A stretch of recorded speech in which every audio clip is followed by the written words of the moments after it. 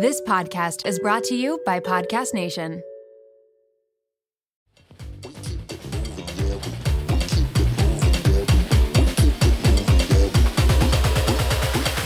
We keep it moving, yeah, we do.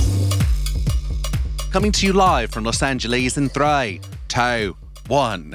Here we go.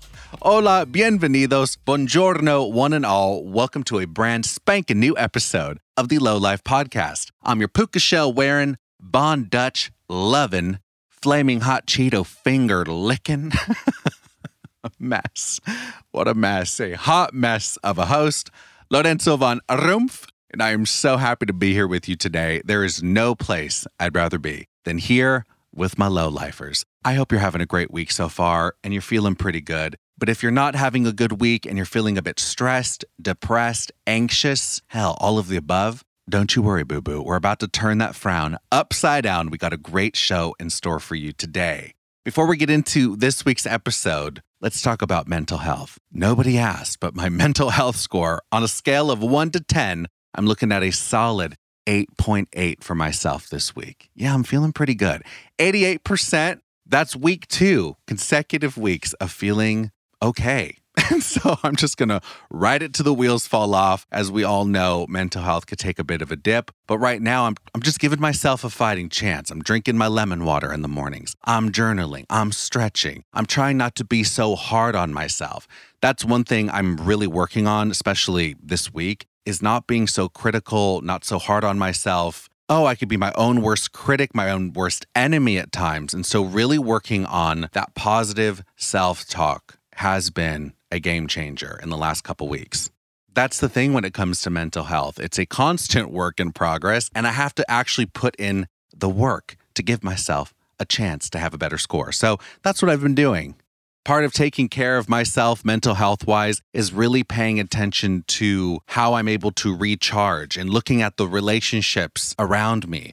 Specifically paying attention to the relationships that fill my cup and also the relationships that drain me. Now, when I say a friend is draining, that doesn't necessarily make them a bad friend. Like, I have one friend of mine and he loves to go out. I mean, we've been in a pandemic for the last couple years. Now restrictions are loosening up and he's able to go out to bars and stuff. But he's always been that friend that loves to go out, hit the town, get drinks at the bar, have a nice big fancy dinner. There's going to be friends involved. It's going to be a big group situation. That's his shtick. He loves that. That's where he thrives. And so I know whenever he asks me to hang out, it's going to be one of those nights. And so I love it. I just have to be in the right headspace for something like that. That's a friend I could only handle in small doses because it could be a bit draining for me. After I hang out with him, I need a couple days of recovery. And that's not just because of the drinking. It's because it's very social and we're going out and it's just a lot. I have another friend of mine. I love her, but right now she's going through a tough time at work. And so every conversation we have right now is based around her difficult time at work. She doesn't really ask about me, if I'm being honest. She doesn't care how I'm doing right now. But I also have to understand that this is a friend that I have for the long haul. This is a friend that I'm investing in and I care about. I love her. And so the fact that she doesn't ask about me right now, even though it doesn't feel like a 50-50 even Steven type of a situation in our relationship of give and take right now, that's okay, because I also recognize that when you have relationships with people, it's not always going to be 50-50. It's not always going to be fair. She could only give, let's say, like 20%. So right now, the split with our friendship feels like a 20-80. And so that's okay, because I know she's going through it right now. And that happens with relationships. Hell, when I was going through it and I lost Dookie, I had friends that were giving freaking 90%. All I had to offer was barely 10%. And I know those are friends who are there to help pick me up when I could barely give anything to the friendship. And they're not going to hold it against me. And they're going to love me unconditionally. And that, to me, is a testament to a good friend. If they could love you unconditionally and be there for you with no questions asked. And I'm lucky to have people like that in my life. 2 of those people are on the show today. 2 of those friends who actually refuel my energy tank, who I love being around, and I feel like it's effortless. Those friends, oh, they are top tier, top deck of the Titanic, 10 out of 10 friends. Caitlin and Jason are like that for me. I love hanging out with them. We don't get sick of each other, and that's a very rare situation when you have people who are so close to each other. And my buddy Jacob, who is on the podcast today with his wife Lexi, are also two of those people in my life who are here in Los Angeles, and I just absolutely love hanging out with them. The great thing about them is hanging out with Jacob and Lexi requires little to no mental effort on my end. I could just be in the moment, and it's great. And we don't really have to be doing anything. I could be just laying on the couch, and it's enjoyable. I met Jacob like 7 or 8 years ago, and I met this guy on set. He's this 6'3", he has the tatted sleeves, a bit of swagger. The guy is a good-looking dude, and he is so kind. And I mean, he's beautiful on the outside, but has a beautiful heart on the inside. He's so generous, and we bonded over our love of spicy food and music. Those are the two things that have really grounded this friendship. This white dude from Nashville, I mean, white on the outside, but I could swear he's half black, half Latino on the inside because he loves the soul food and he definitely is down for the spice. He has this R&B side, he likes to sing, he could rap, and he's just a good human that I thoroughly enjoy being around. So when Jacob started dating Lexi, and then they got married during the pandemic. So I met his new wife. They've been together for 2 years. And Lexi is an absolute dream girl. I mean, she's gorgeous on the outside. She looks like Zoe Saldana. That's definitely her doppelganger. She's a model. She's an actress. She's actually one of the Price is Right girls. She's behind door number 3. And she's on The Bold and the Beautiful. Anyway, Lexi is not only gorgeous on the outside, she is a wonderful human being. So funny, so sweet, very insightful, very generous, and also paranoid of psychopaths, just like I am. We bonded over our love of serial killer documentaries, cult documentaries, and the three of us have gone down the rabbit hole together. Any type of serial killer, cult, psychopath documentary, a really good docuseries, or an amazing show on Netflix, Lexi and Jacob are now my go-to people to watch anything like that with. We just recently started watching the new season of Ozark. Oh, it's so good. If you haven't seen it, it's on Netflix. Oh, I love it. I love going over to their place. I'll be in my cozy sweats. We'll order some takeout and watch a great show. And then we love to dissect it. And this is something we enjoy doing together. And I thought, oh, this would be such a great podcast, especially because there's a Netflix documentary that recently came out that a lot of people have been talking about. It's called White Hot, The Rise and Fall of Abercrombie and Fitch. I was so into this. Couldn't wait to watch it. I called up Jacob and Lexi and I asked, do you guys want to watch this together? And then we could talk about it on the podcast. And they were totally game to do that. And it's the perfect demographic of people to review this particular documentary because we're all millennials. We all loved us some Abercrombie and Fitch. Well, Lexi worked for Hollister at one point. I briefly worked for Abercrombie and Fitch. Very early days, I was fired. Lexi was fired too from Hollister. So we have our experience with Abercrombie, but I just remember that brand being such a big deal. Back in the day, especially when I was in high school, like no brand embodied that phrase, sex sells, more than Abercrombie and Fitch. It was literal just sex all over the store.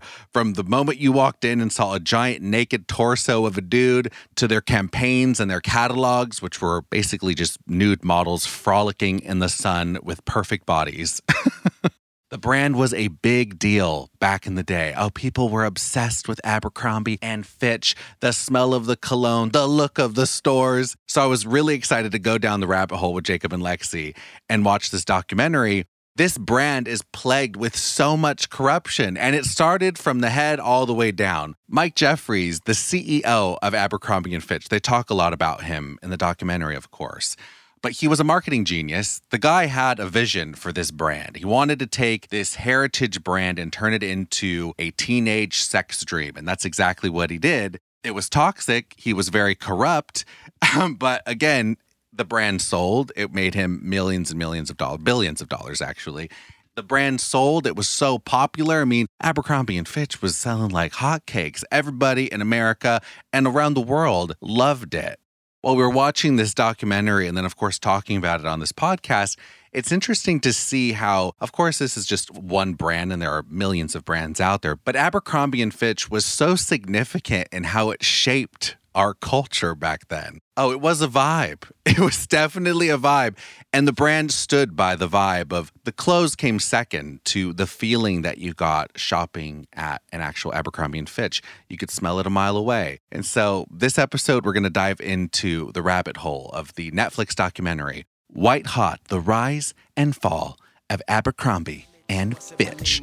Hit it. You look like a girl from Abercrombie & Fitch. New kids on the block, had a bunch of hits. Chinese food makes me sick, and I think it's fly when girls stop by for the summer. I like girls that wear Abercrombie & Fitch. I take her if I had one wish, but she's been gone since that summer. In watching this documentary, I thought I was going to go down memory lane. It was a bit of a different direction that this documentary took. Very much so. Was not expecting it. I thought it was going to be sweet and nostalgic. Cool. Yeah, talking about like how we were so into this brand and kind of the rise and a bit of the fall of the brand, or it's not that popular anymore. But I thought it was just going to kind of cover that, which it does. I guess the reasoning why. This brand is shrouded in a lot of lawsuits. There's a lot of litigation happening with Abercrombie & Fitch. A lot of discriminatory lawsuits. And there's a lot of darkness, and I'm not talking about the store. Okay. Perfect person to say it. A biracial queen. Let's just say, for the record, because we're going to jump into a little bit of racial issues here. But I'm glad that you're on the podcast because as a Black woman who actually worked for Hollister at one point in your life, that's interesting. Okay, tell me about working at Hollister. Why did you want to work for the brand? Were you obsessed with that was the, I guess, California beach coastal vibe store. Yeah. So growing up in the Midwest, I feel like that was everyone's kind of goal. To look, to be cool. You were chasing to be cool, kind of. Well, I guess not everyone, but for me it was. And so I saw Hollister and I'm like, you have a video up in your store of live beach scene or whatever. Huntington Beach, California. Yeah. And I'm like, this is great. I loved the clothes. I loved wanting to be cool. So I applied and I got a job. But man, I stayed in the back the entire time. They stuck me in the back. Really? The back room, yeah. Oh, organizing flip-flops. We're going to get into this documentary. I think it's worth watching. It's interesting. There's just a bit of heavy topics brought into it. But what I thought was fascinating was the way that they employed people for Hollister and Abercrombie & Fitch, how they terminated employees for that matter, was going from, I guess typically you would get a notice. You'd have, a write-up or two. Wait, you got a notice? No. She's all like, it's still fresh for Lexi. I'm traumatized. They basically terminated their employees as if it was like a boy relationship. You just didn't get a call back. That's so interesting to me. Like you would be on the schedule one week and then all of a sudden you're just not on it. And if you call back, they're like, you're just not on the schedule. So you don't ever really know if you were fired or not. So what I read is that the managers had weekly reviews where they would rate the employees on a cool scale, from like not cool all the way to rocks. And the people that were rated not cool would be basically like... They were saying cool and not rocks as in like personality, but the reality was they're judging based on what? Looks? Popularity. Yeah. Because they wanted the people that would bring in more people. And they didn't really care if you did a good job or a bad job. Oh, wow. Yeah. So like people would just not get put on the schedule if they were voted as like not cool. And you would just... Well, no wonder, because I was a loser. Yeah. I brought no one in. Yeah, look at you now, though, on Price is Right. So it's a full circle moment. But in watching this documentary, actually, we should take it back to just to give some backstory on this brand, because I didn't know much about it at all. Abercrombie & Fitch, even though I worked for the company very briefly, like more seasonal vibes. But I didn't know where it originated and stuff. And Jacob is our on-the-ground running investigative report. He's our, brand historian. Yeah. Thank you, Lo, reporting live. We're here from Alabama, California. I don't know. That's probably where the brand started. No, it was like the end of the 1800s in New York City. It was like an outdoor hunting and fishing company. Okay. So some of the old presidents, I think Eisenhower, JFK, they wore this. They even sold like tents and It was still called Abercrombie and Fitch. Yes, even though I think Fitch had left and it was just Abercrombie that ran the company. Oh, Abercrombie and Fitch are two dudes. Two guys that started it. One was a customer that would come in to this guy's shop, and so they ended up combining names. I didn't know that. But so it started failing, and I think they went bankrupt in the 70s, and then fast forward to like late 80s is when Les Wexner and the Limited Brands bought the company. Oh, we got to talk about Les Wexner. This guy is an industry titan. This guy, so Express, Victoria's Secret, Gap, Abercrombie, American Eagle. I don't think that was one of them. Yeah, they're the Limited. There's so many companies within that umbrella. It's so his crazy. company is the Limited, and he had all these brands. The Merlin of the mall is what they called him. Like the wizard? Like the wizard. Damn. He did kind of look like a little wizard too. Yeah, just not the kind of wizard you want to be around. Yeah, he's 84 years old, so he's still kicking, and he's part of the Billionaires Club. He's worth over like $7 billion to this day. So he is the one who got Abercrombie and Fitch, brought it under his business umbrella, and kept the branding as Abercrombie and Fitch. And then he brought on the next guy who is a big part of Abercrombie. He's the president, the CEO. Michael Jeffries. Michael freaking Jeffries. Michael, plastic surgery. He's been pulled a little bit tight. He was obsessed with image. Gary Busey. He looks like Gary Busey now with a lot more plastic surgery. Freaky kind of looking guy. They used only one image of him the whole documentary. Lexi brought that to my attention. She's like, dang. It was so bad. Couldn't they use other photos of him? It was one where his eye was a little bit wonky, cockeyed. It was very that alarming. was intentional because there's other photos of the dude, but they used one where he looked crazy. Nuts. Crazy hair, eyes wonky, a bad procedure, or 6 of them. So this dude, he worked for a couple women's brands in the 80s. Failed. They failed. Yeah. And then they brought him on, and he hired this photographer, Bruce Weber. Yes. So just to get a little bit into the origin story of, what's his name again? Oh, Mike Jeffries.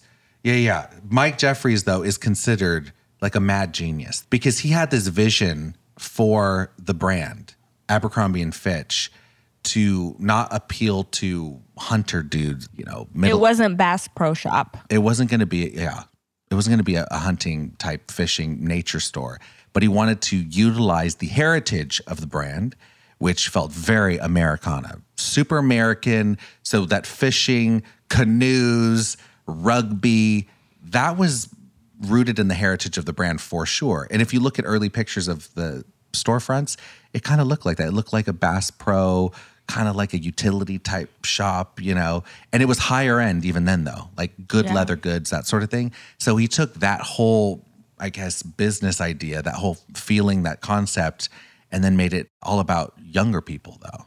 Yeah. It was like a millennial Ralph Lauren. But a Ralph Lauren that was hot, young, and very sexual. Ooh. And provocative. Yeah. And so, if you think back to these campaigns, they were so provocative. I mean, the shirtless guys, there was a whole subsidiary part of this whole entire Abercrombie and Fitch story that they were huge in the gay community. I remember just seeing the stuff. I was like, wow, that's super gay and this is incredible. There was underlying gay tones. And we should say that the CEO both are gay men. Yeah. And I guess too, talking about how it went over the head of the audience, I had no idea. I mean, I was just overwhelmed by the atmosphere, these strong men. I'm built like Adonises. Yeah, like Greek gods. And I'm over here with my zero pack, just walking in there. It was overwhelming. With your Kirkland pants. Yeah. Yeah, it was over the top in the way that they were marketing this brand. It had never really been seen before for that, especially for that specific audience of teenagers. And so it's interesting because these beautiful photos, these campaigns, that is what really sold the brand. And Mike Jeffries had a big part in it, of course, because he had that idea of, like he said in the employee handbooks, he wants everything to be American, simple, and Classic. American Simple and Classic. That's what it was. But the real creative head behind Abercrombie and Fitch, we have to talk about Bruce Weber, the photographer. He's a big deal. Bruce Weber has been in the industry for years. I've never worked with him directly, but he's been a photographer since the 70s. He took off in the 80s, and the 90s is when he really flourished into the 2000s. Huge. I mean, everyone in the modeling industry knew and wanted to work with Bruce Weber. Yeah, he has a very specific type of photography. It's very lifestyle. Yeah. And he's done Calvin Klein, Ralph Lauren, of course, Abercrombie and Fitch, Versace. He's done Revlon ads. And so he's just known for taking these beautiful photographs. He's known for having his models just kind of live in the moment, and he'd observe them and then take random photos and as he's observing them doing. Okay, but Lo, I have a question. Yeah. Are dicks and nipples American Classic and Simple? Where am I missing the There were no dicks connection? It was implied. Almost. Almost. Pubic hair is very American. Sure. Whew. Yeah, pubic bone showing all that, like, yeah. I mean, there was at one point a whole booklet that was like covered like a porn magazine. It had black on it. Straight up porn. It was yeah. Like, that's how a lot of parents looked at it. Like it was porn. And they were selling it to teenagers. Now, if you think about it in retrospect, kind of creepy. Yeah. Like these are young people, teenagers. They were implying that they were underage. They were all of age. All the but they models were of implying age. that they were underage, engaging in very like risky sexual behavior. Of like risky men. sexual behavior. I think of having sex without a condom. Okay, maybe they that's were just wrong. playing rugby and greasing each other up. It was like, it looked like gay porn. Well, right.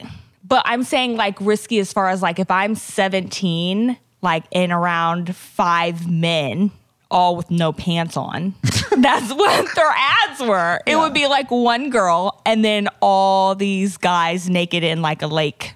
Yeah, naked in a lake. Wet. Yeah, that was one of their ads for sure. And the fragrance was just the torso picture. There was these guys that would be shirtless at the front of the store, greased up in Abercrombie and Fitch jeans or board shorts and shirtless, and like the Abercrombie models. And so this very specific look of clean cut, all American, very natural, not heavy makeup, bronzy skin, super tan, not too tan. Let's make sure we're very correct on the brown here because more orange than brown. More orange than brown. And they wanted very good, the most popular kids in school. They wanted the hottest kids in the class to be the Abercrombie customer. And they were very adamant that that was their customer and they would do anything to achieve that and making sure like everyone stayed in line. I mean, they even recruited their models from the middle of nowhere in college towns. Does the craziness of everyday life leave you stressed and shedding? Since having kids, have you started seeing a little bit more of your scalp? Has menopause impacted your hormones and your hairline? When it comes to thinning hair, there are many root causes at play, and Nutrafol addresses them through a multi-targeted whole-body approach. Nutrafol is the #1 dermatologist-recommended hair growth supplement, with over 1 million people seeing thicker, stronger, faster-growing hair with less shedding. I'm excited to have Nutrafol as a sponsor because I use it. I love it. I'm a big fan of this company. I've noticed a big difference in my skin, nails, hair. Even my sleep has improved since I started taking this. Now I have the Queen taking it too, and it has been a game changer for her hair. Take the first step to visibly thicker, healthier hair. For a limited time, Nutrafol is offering our listeners $10 off your first month subscription and free shipping when you go to Nutrafol.com and enter the promo code LOWLIFE. Find out why over 4,500 healthcare professionals and stylists recommend Nutrafol for healthier hair. Nutrafol.com, spelled Nutrafol.com, promo code LOWLIFE. That's Nutrafol.com, promo code LOWLIFE. I'm all about leveling up with my low-lifers this year. As a fashion stylist, the first place I want to start, of course, is leveling up your closet. But I don't want you to break the bank. You don't got to spend a lot of money, honey. Design on a dime, boo. You can still elevate your closet on a budget. We want you to save some money here. So I'm happy to have Quince as a sponsor. They are here for us. They're going to take good care of us. At Quince, I get high-end, versatile pieces at affordable prices. All Quince items are priced 50 to 80% less than similar brands. Oh, they're amazing. I bought these beautiful silk pillowcases for my bed. I got a cute jacket, a cozy cashmere cardigan, and navy blue joggers I'm obsessed with. These are staple pieces for my closet that will not go out of style, and I was able to save some money. By partnering directly with top factories, Quince cuts the cost of the middleman and passes the savings on to us. Indulge in affordable luxury. Go to quince.com/lowlife for free shipping on your order and 365-day returns. That's QUINCE.com/lowlife to get free shipping and 365-day returns. Quince.com/lowlife. I love me a good edible moment. I talk about it all the time on this show. And so I was so excited that Via became a sponsor of the Low Life podcast. Oh, this is a dream partnership because I love their edibles. They're so delicious. And they're coming on right in time for Valentine's Day. Via has developed a unique blend of pleasure-enhancing cannabinoids, libido-strengthening herbs, and a low dose of THC all into one mind-blowing gummy called High Love. We're talking about pairing aphrodisiac herbs with a mild amount of THC. Their best-selling High Love gummy will awaken your senses, increases the blood flow, and intensifies any sexual experience. Even if it's a solo experience, it's going to be amazing with this gummy. The strawberry flavored one is my favorite. They're vegan, organic ingredients are used. They have zero THC products as well. So if you're not down for THC, that's okay, boo. Their CBD line is amazing too, which is really great for sleep, focus, and energy. Their products range from 2 milligrams to 50 milligrams of THC, so there's definitely something for everybody. My favorite part about this sponsor is that they ship to all 50 states legally with discreet packaging directly to your door. It makes it so easy breezy for you. No medical card required. Let the gummies work their magic. Head to viahemp.com and use the code LOWLIFE to receive 15% off plus one free sample of their Sleepy Dreams gummies. 21 and over. That's VIIAHEMP.com and use code LOWLIFE at checkout. Take your passion and pleasure to a whole new level with High Love from Via Hemp.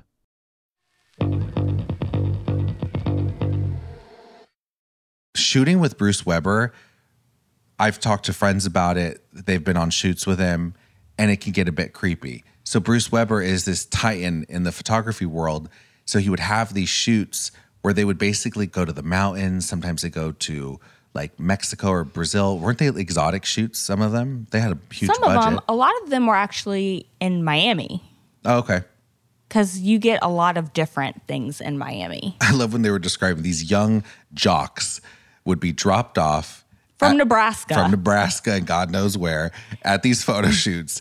And how Bruce liked to work was you guys just do your thing. You can, play games, throw the football around, do some push-ups, do whatever you want. And he just goes around with his camera and starts to shoot to get these type of action shots. And all the models knew that. And so in the documentary, they're talking about how like guys would be like doing like push-ups on the cement or like, hanging from a tree, but like posing all sexy while they're hanging from the tree. They would like try and do stuff intentionally because if you did something that Bruce thought was like, oh, that's perfect for Abercrombie, he'd go and start snapping you, start shooting you. And so I guess guys were upping the ante. So did they end up getting naked and playing in the mud? Sure. Little rugby moment. Yeah. Yeah. And so these homoerotic ads came out, but Bruce Weber was gay, and so was the CEO. Why do I always forget his name? Allegedly. Okay, sure. I don't want to get sued. Because Mike Jeffries had like a wife and kids, and he supposedly brought on his flame or mister, but they never really dove into that. Oh, they kind of slid by that subject of he brought someone on their staff that was like his side piece, and then they just blew right past it. They slid by a lot of things in this documentary. Yeah. This brand is riddled in controversy.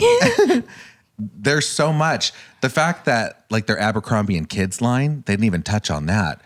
Which is crazy. So the reason why that was a big deal, controversial, was because they were marketing these swimsuits to kids. And I mean, we're talking young kids. Like Abercrombie Kids was for 12 and under type of a thing, right? And so the swimsuits were like little thong bathing suits. They also were marketing thongs. Oh. And like string bikinis. And it was just very sexual for children. It's if you look back at it, you're like, geez. And so they got a lot of backlash for that. There was another thing that they didn't touch on in the documentary. Thongs. They were selling thongs to young women, which didn't feel appropriate at the time. They were, really promoting wearing thongs for teenagers. Which really tells about like the time that we lived in back then. Like all that stuff was new. If something like that happened, like, I don't know, Justice, or they have Victoria's Secret Pink that technically is marketed towards young women and there's thongs, it's not an issue. But, in 2013, this was kind of the first anyone saw of sexualizing like younger women with thongs. Yeah. I mean, the thong song was all over the radio. Oh my God. That was my first concert was Cisco and NSYNC. Wow. I thought the thong song was about sandals. Oh my God. It wasn't. Yeah. No. Let me see that thong. Baby. That thong. Abercrombie and Fitch was a high price point here in the States, but when their numbers started to tank after all these lawsuits and stuff, it was not a good press moment for them. And the sales were reflecting that. And so they ended up taking a lot of their stores and focusing all of their marketing efforts overseas in China and other parts of the world and charging way more. So here in the States, a t-shirt would be $50. It would be about $120 for a t-shirt. Disgusting. Anywhere else. So it was a very high-end, elevated brand around the world. It still is. If you go to certain, I've seen it, that it's still a big deal. Yeah. In other parts of the world, they still love some Abercrombie and Fitch. Those were the things that they left out, but they definitely touched on discrimination. That was, I feel like, their main point was the discrimination. Yeah, for sure. And it was obvious. Exclusionary marketing, Abercrombie was not for everybody, and they were actually very proud to say that. Yeah. Which I think back then was okay. It was okay to be exclusive. You wanted to feel exclusive. Now, if you say that as a brand, it's like, what's wrong with you? There's a culture shift. Very much so. People don't want to feel excluded. We all are part of this world and we should all be included. What the hell? So there's a big paradigm shift. It's crazy to think that as millennials and anyone listening to this right now, based on the marketing campaigns, the stores, the TV that we were watching, what we were consuming, I'm shocked that, one, we're all okay right now. Maybe we're not. I don't think we are. Yeah, but also like eating disorders, body dysmorphia. Like there's a lot of terrible things that were so mainstream that seemed completely okay. We really soaked a lot in as kids, and I think we're just now starting to really Looking back. Yeah, like understand like, oh, that wasn't good. Like that even probably wasn't good for my psyche to binge watch shows like The Swan. Yeah. Yeah. Loved it. Do you guys remember The Swan? I do. Yeah. Well, we've watched it together. Yeah, we had a throwback The moment. Swan. But that is how twisted I am of like it was a great show, but the looking back concept at is things, so f***ing terrible. Yeah. Let's cut you up and see if you feel better about yourself. They'll take someone, for anyone listening who has no idea what we're talking about, The Swan was a show on Fox that took an ugly duckling. Someone, by the way, they say ugly duckling. This was just a person who maybe had rotted teeth. Yes, or didn't look like a supermodel, but they were like normal looking people. Yeah. They capitalized on insecurity and vulnerability and came up with this concept of taking these people. Imagine just pitching this idea. Let's get a bunch of insecure people who don't feel good about themselves, have very low self-esteem. Mm-hmm. Let's give them a ton of plastic surgery, chop them up, cut them, nip, tuck, suck, and pluck. Give them all new hair, new chiclets for chompers, give them a spray tan, stick them in a bandage dress, and then not let them see any of the recovery process. No mirrors, no nothing. No mirrors while they're recovering. And it's weeks, sometimes months of painful recovery because these procedures weren't just like going and getting Botox. Oh no, it was like full on like mommy, we would call a mommy job, like lifting, tucking, stuffing, facelifts, everything. Yeah, liposuction. So there is a lot of recovery process with that. Even just going and getting dental implants, which a lot of these people had full-blown hillbilly teeth. And so going to get their mouths redone. Oh my gosh. Mountain Dew mouth. Oh my God. I just learned what Mountain Dew mouth is. Lexi over here, who has all of her teeth right now. Barely. Barely. She's also drinking a flaming hot Mountain Dew. That's an actual flavor of it's an actual flavor of Mountain Dew that Lexi loves to drink. I love it. Flaming Hot Cheeto flavored Mountain Dew. And she found it in the back of a Walmart, or where did she get this? Ralph's. I'm classy. It's Ralph's. Yeah, this is a limited edition flavor. That's Lexi's vice. She doesn't do drugs. Nope. She's not a big drinker. No. Doesn't even smoke pot. She doesn't take an edible. But she does love her a good ice cold Mountain Dew. When she's feeling stressed, you'll see her with a Mountain Dew. That's going to be my downfall. Mountain Dew. Yeah, drinking gasoline. But their idea was to take these people, completely change their appearance, not let them see any mirrors or take any photos or anything, have big unveiling to show them what they now look like with all of their friends and family surrounding them as they see this unveiling. They did have a psychologist. They needed one there that would kind of help them through the process, which I don't think did much. Those psychologists were paid from the producers. So I hope they got therapy after, because that has to be. They were going to need it, because it wasn't one thing just to do the unveiling. Then the best looking people of all the plastic surgery swans that came out of this had to then compete on a stage where they were judged by a panel. I mean, that is so f***ed up. And that was like the tippy top tier of our culture in prime time, Friday nights with the family. Let's all watch The Swan. Yeah. Ooh. And if I miss The Swan, damn it, that's okay, because I'll watch Extreme Makeover. Home Makeover, but that was after the fact. I cried every episode. When they moved that bus, I cried. Oh, with the home? See, Extreme Home Makeover, I can get behind that. That's sweet. It was Extreme Makeover Face Edition. Yeah. That was another type of show. I think they were all dark in their own respects. Sure. Ooh, we need to do a podcast about that. Television, and how it's ruined society. Which is the dark side of all these like home or like makeover shows. The amount of makeover shows. Everyone wanted to be something they weren't in early 2000s. Yeah. If you think about the celebrities that were the biggest deal, Paris Hilton. That's hot. But even she had Simple Life, where she had to be someone she wasn't. Charmer.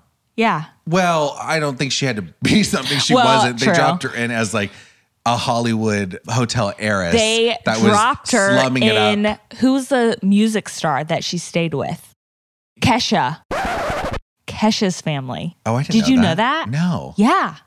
That was Kesha's family. What are you talking about? She stayed Kesha before she was Kesha. That was her family that she did the Simple Life with. Really? Yeah. The Hillbillies? Yeah. Well, I guess. Yeah. Oh, yeah. They were like small town country folk. Yeah. And that was Kesha's family. Was Kesha in Simple Life? Yeah. Hold on. My mind is blown. What? Yeah. Kesha the singer. Yes. Paris Hilton and Nicole Richie went to Kesha's family house. Yes, and stayed with them. I didn't know that. Little pop culture history. Had no idea. So we're going to have our historian look it up now. We have our fact checker and on-site historian, low-life historian, Jacob, looking into this. We're fact checking. Show us the receipts. It is confirmed. Wow. Okay. Thank you. And Kesha was probably very young at the time. Yeah. She was like, 13? Damn. She was a teenager. Millennial fun fact. Very cool. Yeah, good for her. I mean, just to know that Kesha came from a small town and ended up becoming a huge singer, that's exciting. But that was the television. Those were the type of celebrities we were idolizing and loved at the time. Oh, remember that hot dude from 10 Things I Hate About You? Or was it 10 Things I Hate About You? That was Heath Ledger. Oh, but there was another one. Josh Hartnett. Yeah. What happened to Josh Hartnett? Where is he? I don't know. He was a big deal, like huge. And Ashton Kutcher. Oh, yeah. It was like that trifecta. Ashton Kutcher, Josh Hartnett. Which I think they were Abercrombie models. They were. Yeah. Oh, there you go. Full circle. Is your New Year's resolution to find time-saving solutions so you can spend less time doing things like grocery shopping and more time with your little one? As a busy parent, I'm always looking for products and brands that will make my life easier. What is one change that's easy to make that will make your life easier in 2024? Little Spoon. Little Spoon delivers fresh, healthy meals and snacks that your kiddo will love for every eating stage.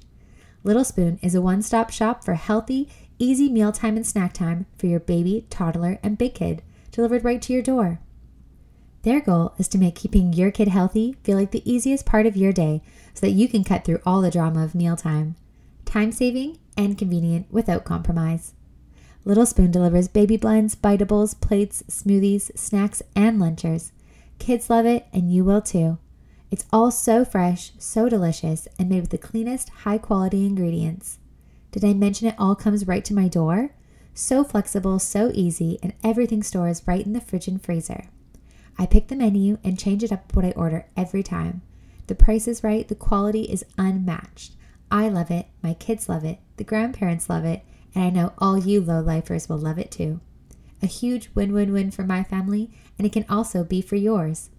Simplify your kiddos' mealtime with 30% off your first order.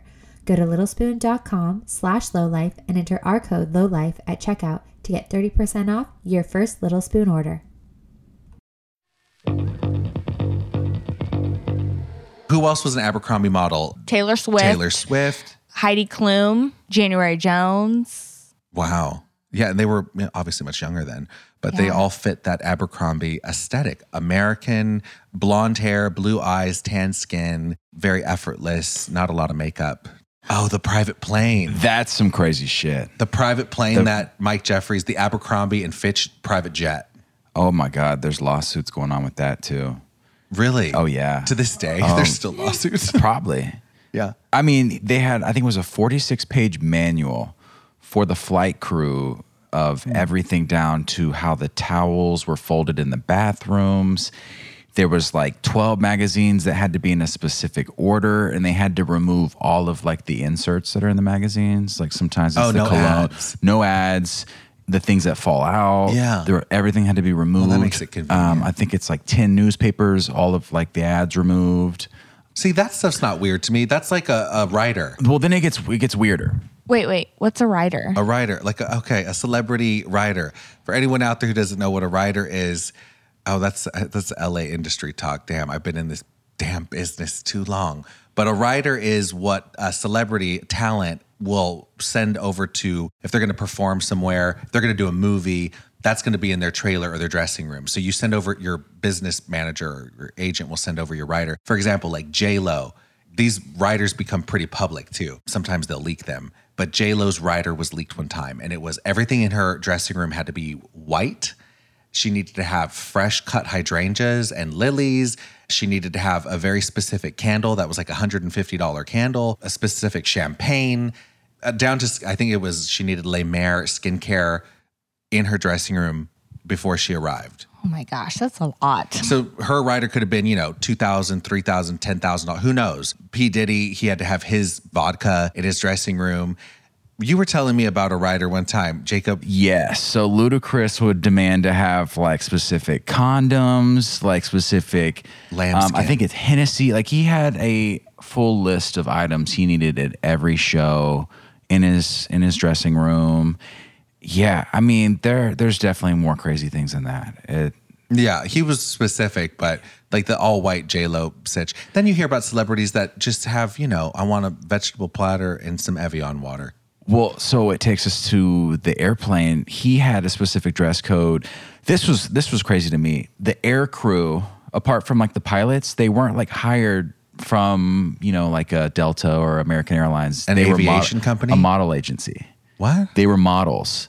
Models were the people working inside of the airplane. Love it. There is no freaking way I'm going to hop on a plane with no training to like serve you drinks. I'm sure they ended up training them though. Well, there was a 46-page manual down to every single, they didn't like to see fingerprints, the direction they vacuumed the airplane, how many times they had to spray with the cologne as well. That was so it had to smell like had fierce. to smell like it. There's some reports that say the guys had to wear underwear and flip-flops only and polos. I don't know how accurate. Would you guys do it? Would you go? Would I go and serve Mike Jeffries in your underwear and flip-flops? If the paycheck was right and I was in a vulnerable point in my life, sure would. For $2,500. Absolutely not. Lo would do it for 25 bottles of Fierce. I sure would. You know what? I would. Wouldn't say no to it.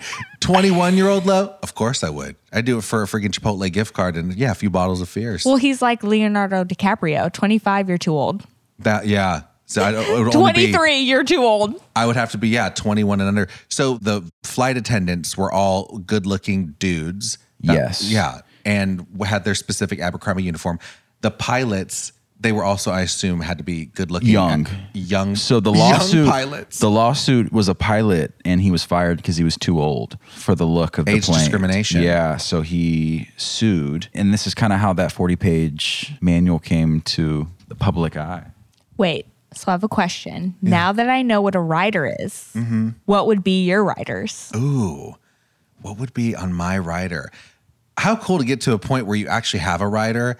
A part of me thinks if I were to, I hope, because there's some rich people and they just become a bit weird. A part of me thinks if I got super rich like that I probably get really eccentric and weird too. Name one thing you would have on your rider. Takis. I gotta have a king-size bag of Taki chips on my rider. I'd like to have Evian water too, chilled. Also, a sparkling water. I want options. Okay. Crystal Light as well. I'm not done with my rider. Oh, okay. Fresh cut flowers. What kind of flowers? I want white lilies, and I don't want them to be closed. They need to be open before I get in the dressing room. I want them full. We're talking about a plane, though. Oh, shit. Sorry. I still want that, too. Okay. I want them. I want some Pirates booty. I enjoyed some snacks, maybe some Cheez-Its. Okay. Oh, like a Snuggie. I want a freshly washed Snuggie. What's the flight crew wardrobe? Naked. I want them all. Wait, like G-strings and harnesses. I was gonna ask with if like leashes that I'm holding the end of the leash. Gosh. The pilots have leashes. Yeah, like freaking sex dogs. Speed up, Skippy. Yeah, that's where I'm going with it. I would do themes. Every time I flew, it would be like a theme party. Talk about eccentric people that get weird with money. There you Jacob's go. one of those people. Yes. They would all have like costumes and afros and I don't know, like weird stuff. Soul plane, basically. Yeah. Soul plane. It would be Elvis outfits with afro puffs. I'm into it. Yeah, okay. So my rider's basically a bunch of snacks and cute, cozy sweats. Oh, and I'd like to have white lilies, some white roses. Make sure that there's a speaker there. I want Selena playing as I come onto the plane. I want Bitty Bitty Bomb Bomb as I exit. Make sure that's being played. Also, I'd have to say the interior of the plane. I'd like it to be all different shades of either like a blue or my favorite color is purple. Ooh. So I want like lavender, lilacs, all gold fixtures, over the top gaudy, like I'm a Siberian prince. Yeah. Apparently Beyonce would have to have a new toilet seat brought in every time she came in. Oh, I love that. Yeah, and red toilet paper. Are you serious? I feel like that would like dye your butthole. Wait, is that really something? Beyonce has red toilet paper. I'm pretty sure her rider. I've never even seen red toilet paper. Well, you're not Beyonce. Is that a thing? If you're Beyonce. Okay, Jacob, what is on your rider? One thing, at least one thing. Well, I'm going to definitely have some weed on board. Yeah, fresh cannabis from California. Yep, some pre-rolled, maybe some edibles. I'm not really picky. You love snacks, though. I love snacks. You love food. I'm going to some Thai food. If I could have some stinky. Maybe I actually might stink it up. Maybe not Thai food. Yeah, maybe we'll just stick with some sushi. Freaking curry on the plane, some pad see ew noodles. A sushi chef. I want a sushi chef. That's on my flight. I love that. Yeah, that'd be fun. Oh my God, making hand rolls for you in the back. While you go, yeah. That's incredible. Right next to the toilet, just hand roll station. I'm down for like a Nobu sushi, even if it's just a platter on the plane for me. Ooh. That would be awesome. Hit me, Lexi, with your rider. I have like two strong ones. Okay. Mountain Dew. I need a Mountain Dew. Any specific flavor? Lime wire. It's orange. Isn't that a internet site? Maybe, but it's a very good Mountain Dew flavor. And I need all the stewardess, because girl power, all ladies. We need to be wearing sweatpants, Hanes, Walmart, $10 sweatpants. I need you to be cozy, and I need you to like just be chill. Yeah. That's my only thing. That's all I want. Don't bother me. Don't work. I'll probably be sleeping because I'm a scary flyer. Yeah, so you get like, nervous. let's chill. No, I definitely want people to be on their game, like working. Like, hey, I need a refill here. No. Like, hang out and talk to me. Like, really? Let's, like, watch a movie together. They're strangers, though. So, we could be friends. Oh, you're a fun celebrity. You're a nice one. I would hope so. Maybe one day. I think I would be nice, too, but I definitely wouldn't want to be, like, watching movies with the people on the plane that are supposed to be working. No, you know what? I feel like if you are going to have a good time, you need everyone else around you to have a good time. It's a big party. Yeah. Like, if you're nice, they'll be nice, and then we can all be friends. And Only female pilots on your plane.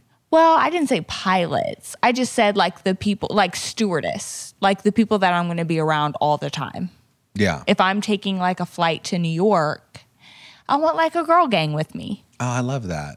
This guy, Mike Jeffries, has his very particular, very pristine list of things that he definitely doesn't want to deviate from. All the stores look like that. But what started to happen is as the culture shifted, as social media happened, people were starting to see that, you know what, this exclusionary type of a brand that doesn't want Asians being represented, that doesn't have Latinos, Black people, any people of color And making for that fun matter. of them on their T-shirts. Oh, that was rough too. Yeah. They Not were great. saying, though, that there was this one very controversial T-shirt. Remember the screen printed tees? A lot of people wore them. yeah. I had a bunch of them. But they would say just random slogans, and they were pumping these out. So many different styles, like thousands of screen printed tees, because they made a lot of money for the store. The profit margin was crazy. 85% or something Yeah. crazy, like 100% markup. Ridiculous. But to get one of the shirts, that was a good introduction to the brand. I remember thinking that. I can't afford the jeans. I can't buy a jacket. I don't have $300 for a jacket or $150 for jeans. But I could possibly, if I begged my mom, I could afford a $45 T-shirt. That I would wear every week. Every single Every week. Tuesday. Yeah. Yeah. I love they were all stretchy. They like hugged my body. They had really great material. I will say that about Abercrombie. It great was cotton. like the softest It cotton. Yeah, it was. Okay. They got the best cotton from these little great. child labor factories. That's probably right. My but God. It felt great on my shaved skin. And so these shirts, one was very problematic, and they bring it up in the documentary. The two Wongs make it white. Oof, that made me cringe. That was very cringe. I mean, these shirts, and there were so many different other ones that were basically making fun of different races. They were very Everyone inappropriate. took a hit. Everybody took a hit. Yeah, at Abercrombie and Fitch. If you had anything that could possibly not be in their exact, specific, simple, classic American look, If you deviated from the formula, if you were in a wheelchair, if you were Asian, if you were a different size that wasn't a 0-2, like tiny person, then you were not you were someone not it. that was You gonna be were working there. taking a hit on a T-shirt or in hiring practices. Yeah. And they had this campus where they would send people, Abercrombie employees. This is where corporate would meet up. This is where they would have their design meetings and stuff. And the campus, a lot of people worked there, and it was supposed to be like a dream job. But they had it kind of feeling like a sorority, fraternity, college life. It was a cool people job. But they were overworked, weren't paid very well. It was All-nighters. They were having all-nighters. Yeah. And it's encouraging using the hang out with your friends. Yeah. They would have pictures, Polaroids of like, it looked like we're all hanging Summer out. camp, 13th grade. A lot of people were hooking up. Ugh. They had bonfires, Not drinking. in Ohio. I've seen the gene pool there.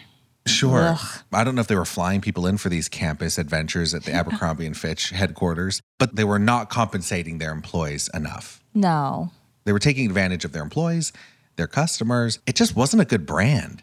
And we idolized this brand and put it on a pedestal for so many years. Yeah. And I'm realizing, shit, it wasn't that bad. You know who got it right, though, which I was actually Who? surprised? American Eagle. You know what? They've never really had anything. I'm sure they've had some lawsuits in their day, but Maybe. like when it comes to inclusivity, American Eagle, you could see Black people, Puerto Rican, Asian, just different colors, colors of Benetton. Gap was pretty diverse in their hiring, but there was one woman who said that she was born without an arm, and she went to apply to Abercrombie and Fitch, and she ended up filing a lawsuit. She was not even considered for the job. And I forgot how she found out why, but a lawsuit happens. I don't know if she won or not. The one power Middle Eastern woman, I loved her. Yes. She went in for an Abercrombie interview with a hijab on. Yeah. Again, that wasn't part of the brand. They try to blame it on her wearing black, which is like a bullshit excuse. They had two excuses. One, she was wearing black, and that was part of the Abercrombie aesthetic. No black people or... but like navy's okay, but black's not. No black clothing. Ugh. I'm just saying, like, it's the same color, kind of. Sure. But the real reason behind it was they didn't want her wearing a hijab. Right. And even when she came back with, well, then I can get a different colored one. They have different colored ones. They said, well, no, it's the equivalent to like, we don't allow baseball caps. It's like wearing a hat. She's like, it's a very different thing. But that was their argument. And so every time they would be sued by all these different employees, there was a huge class action lawsuit by a bunch of employees. They talk about it. That was the main crux of this documentary, is talking about all the lawsuits and controversy around the brand, specifically when it came to race relations. But this huge class action lawsuit, and Abercrombie pretty much stood their ground and was like, yeah, we're not hiring you guys. Yeah. Like, it's a you problem. It's not an us problem. It's a you problem. It's not an us problem. Our brand is a specific look, and they tried to take the race out of it and just made it all around American. But even when they tried to like put limitations of, hey, you need to do these things to be better, they always weaseled their way around it somehow. Right. They never took it seriously. And that's why they kept getting in trouble. They ended up hiring a diversity director, someone who was in charge of trying to make sure that there was no longer an inequity in the type of people that were hired. But that's when they started to notice. That's when they showed the corporate video and noticed that the people of color were just working in the back and that sort of thing. The models they were using were all of a particular race that happened to be, what? Caucasian? Blanco. Yeah. And so now the brand isn't what it used to be. No, they have a female CEO, which is clap, clap, clap. And so the brand has gone through an entire rebranding. Whatever happened to Jeff? He disappeared. He's gone. Yeah. He just left. He went into hiding. Yeah. Probably. And so now the brand is still trying to make a comeback. I don't think people are into it. Speak for yourself. Oh my God. After all that. Look, I like the way their jeans fit now. They have a great curvy glove fit. Really? Oh, you're selling it. Yeah. Okay. Well, you know like what? Modern day 2022 Abercrombie & Fitch, you like their denim? I do.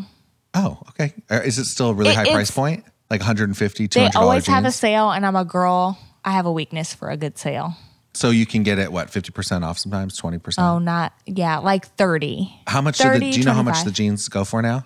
I don't know, but I just got a pair of shorts for $45. Okay. It's still a higher price point, but I think they've pivoted their marketing and their whole vibe. It's a lot more accepting, and there's still a little bit of like, I'm not going to talk to you in the store. Sure. But like, I like their fit, and so I'll just buy online. Yeah, I'm just not going to buy that shit anymore. There's other brands, Lex. I'll send you links. Okay. I mean, maybe they're trying to turn it around. I don't know. I always try to give, be inclusive, you know what? I try to give everybody a chance. But they're even on this whole like gay campaign and inclusivity. And I'm like, you're doing that and you're changing your marketing angle, but it's what? Just to sell a V-neck? That's true, but who is not? Everyone is trying to capitalize on everything right now. On diversity. On a movement. Oh, absolutely. Yeah, I mean, it's so funny. There's a lot of memes about when June hits, it's Pride. Oh, yeah, everyone has a rainbow. Everybody has a rainbow that's ranking the money and get the gays in here. And then as soon as it's over, you guys get your asses back in the closet. We got a business to run over here. You know what I mean? Let's give our money to every hateful person we can. Give, some homophobes in our corporate meetings. Our board of directors is a bunch of homophobes. So that's unfortunate. Race people exist in every industry. We're talking about the retail market right now. Yeah. They're trying to turn it around. I'm glad they have some comfy jeans that fit you great. You love them. But I'm not into the brand. I used to love it. But it also kind of goes to show the culture shift, which I think is great for the young generation. Yeah. We grew up at a time when everything was about exclusivity. You had to be in the know, sort of a thing. Mean Girls is such a cult classic. It's a huge movie. People still quote it, love it to this day. Gina, You're wearing sweatpants. It's Monday. So? So that's against the rules, and you can't sit with us. But that movie is kind of what we grew up in. Mean Girls, if you think about it. It was cool to be mean. It was cool to be mean. Which I do not believe in now. I'm not subscribing to that. Yeah, no, asterisk. But back then, it was such a different To have time. a clique, to have a crew, to be one of the popular ones, to look hot, to kind of all look the same. Yeah. You don't want to be different. You want to be like everyone else. And I get that. They're playing up on, especially then, we all just want to fit in. Yeah. And so that was an opportunity for us we could all be bonded through this homoerotic, racist brand named Abercrombie and Fitch. Yep. And we could be cute with our rugby tees. Yeah. A size 0. Yeah. That was the other thing, size inclusivity. If you even wanted to buy Abercrombie Fitch, you had to be a specific size because they didn't carry. I think you had to be like a size 6. That was like their biggest Oh, it's insane. size. It's ridiculous. Because even like their size 0 or 2, it looked like it was for... Was a child's 14, 12. child's 14, 12. Yeah. Oh, it's so bad. My God. I just look back at that time and I'm like, okay, exclusivity was the vibe for the millennials. And now the new generation, it's all about inclusivity.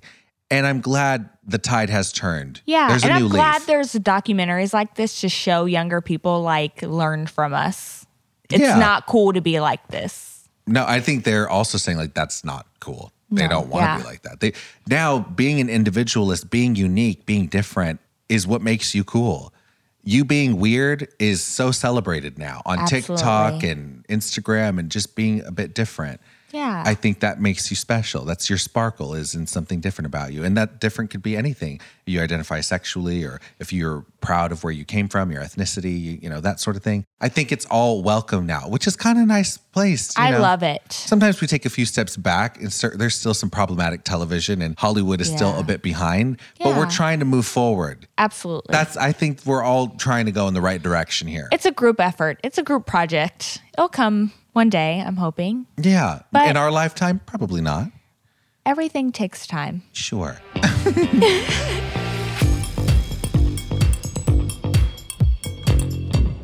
Thank you for listening to this week's episode of the Low Life Podcast. I hope you enjoyed it. I'm going to have Jacob and Lexi back on the podcast. We're going to do more deep dives. Jacob loves a good cult documentary. Lexi loves a good serial killer moment. And so I'll have both of them back at some point to talk about some great shows we could recommend for the low lifers. I also have another episode coming up for the Amber Heard Johnny Depp trial. Love the feedback I got back from that episode.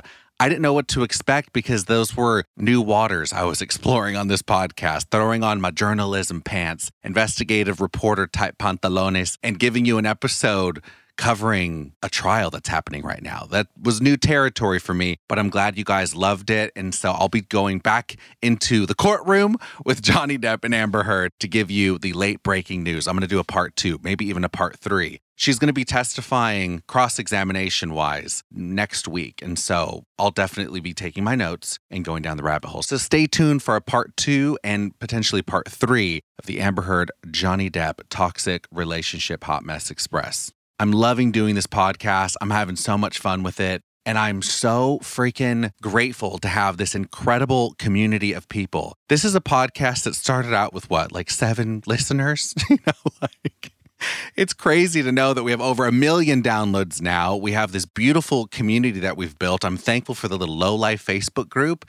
And this podcast would be nothing without you. Really, though, the listener is just as much a part of the show as I am. We would have no Low Life podcast if it weren't for you, the Low Life listener. So thank you so much for taking the time to rate, subscribe, and leave a review on Apple Podcasts. There are millions of podcasts out there. There are thousands that launch into the universe every single day. So you taking the time to be here with me at the Low Life Podcast, it means a lot. And I will never take you for granted as a listener. That's why a big part of my mission for this show is to make sure I'm not wasting anybody's time here. I want you to always get something from each and every single episode, even if it's just a smile, a new perspective, learning about something you didn't know about before. There has to be a takeaway because I don't want to waste your time, and I want to make sure you know how valued you are as a listener. I'm going to keep putting out shows. I'm going to keep doing it. I'm loving putting out these shows. There's a lot of production that goes behind every single episode, a lot of time and effort.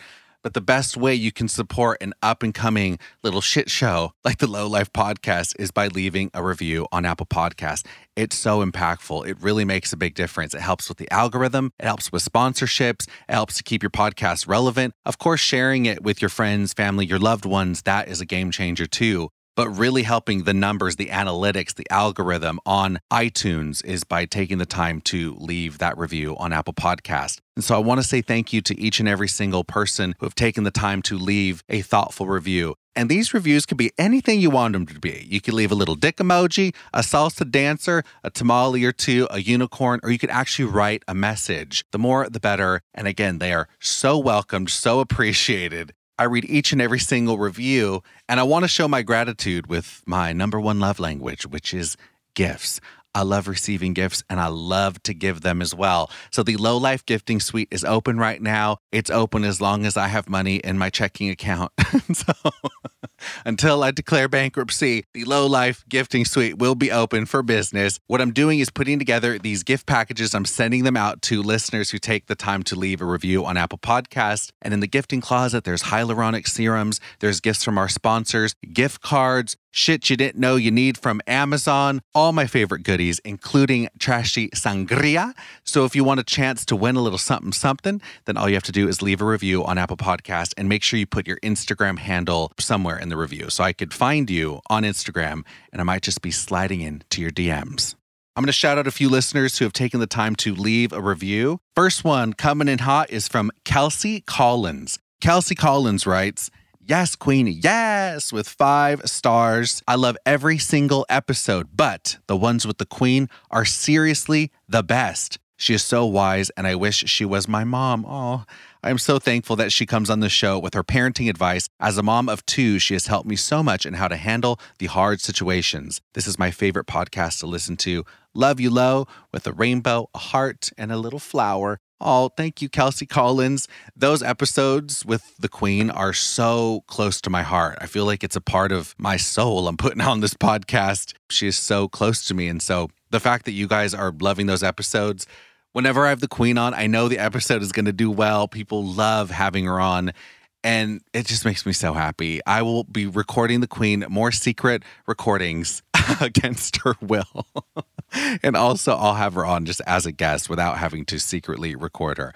But I love having her on. I'm glad you guys are enjoying her on as well. All right, next review is coming in hot from Brooke Watts. Brooke_Watts writes, "Like listening to a BFF, 5 stars. Hey, Lo, I just got done listening to your episode from Thursday with your madre.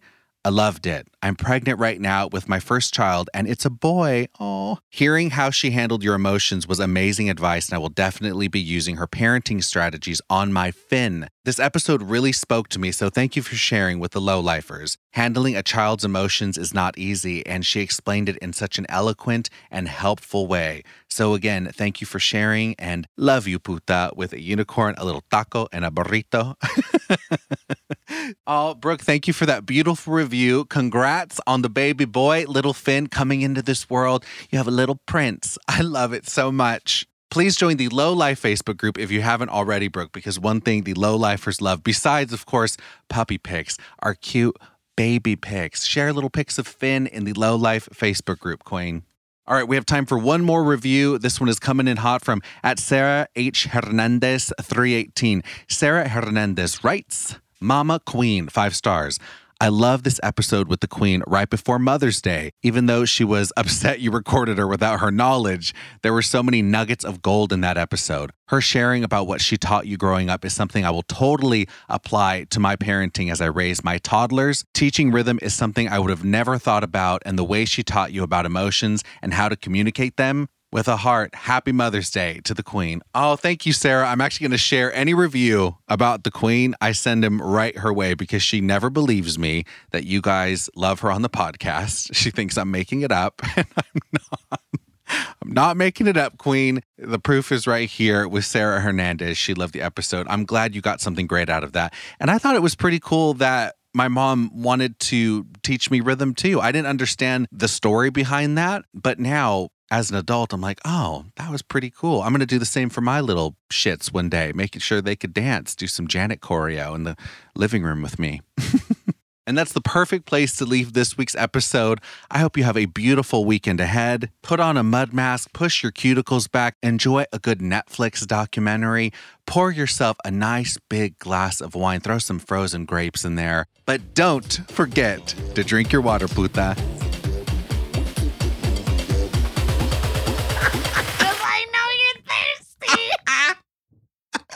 We love you.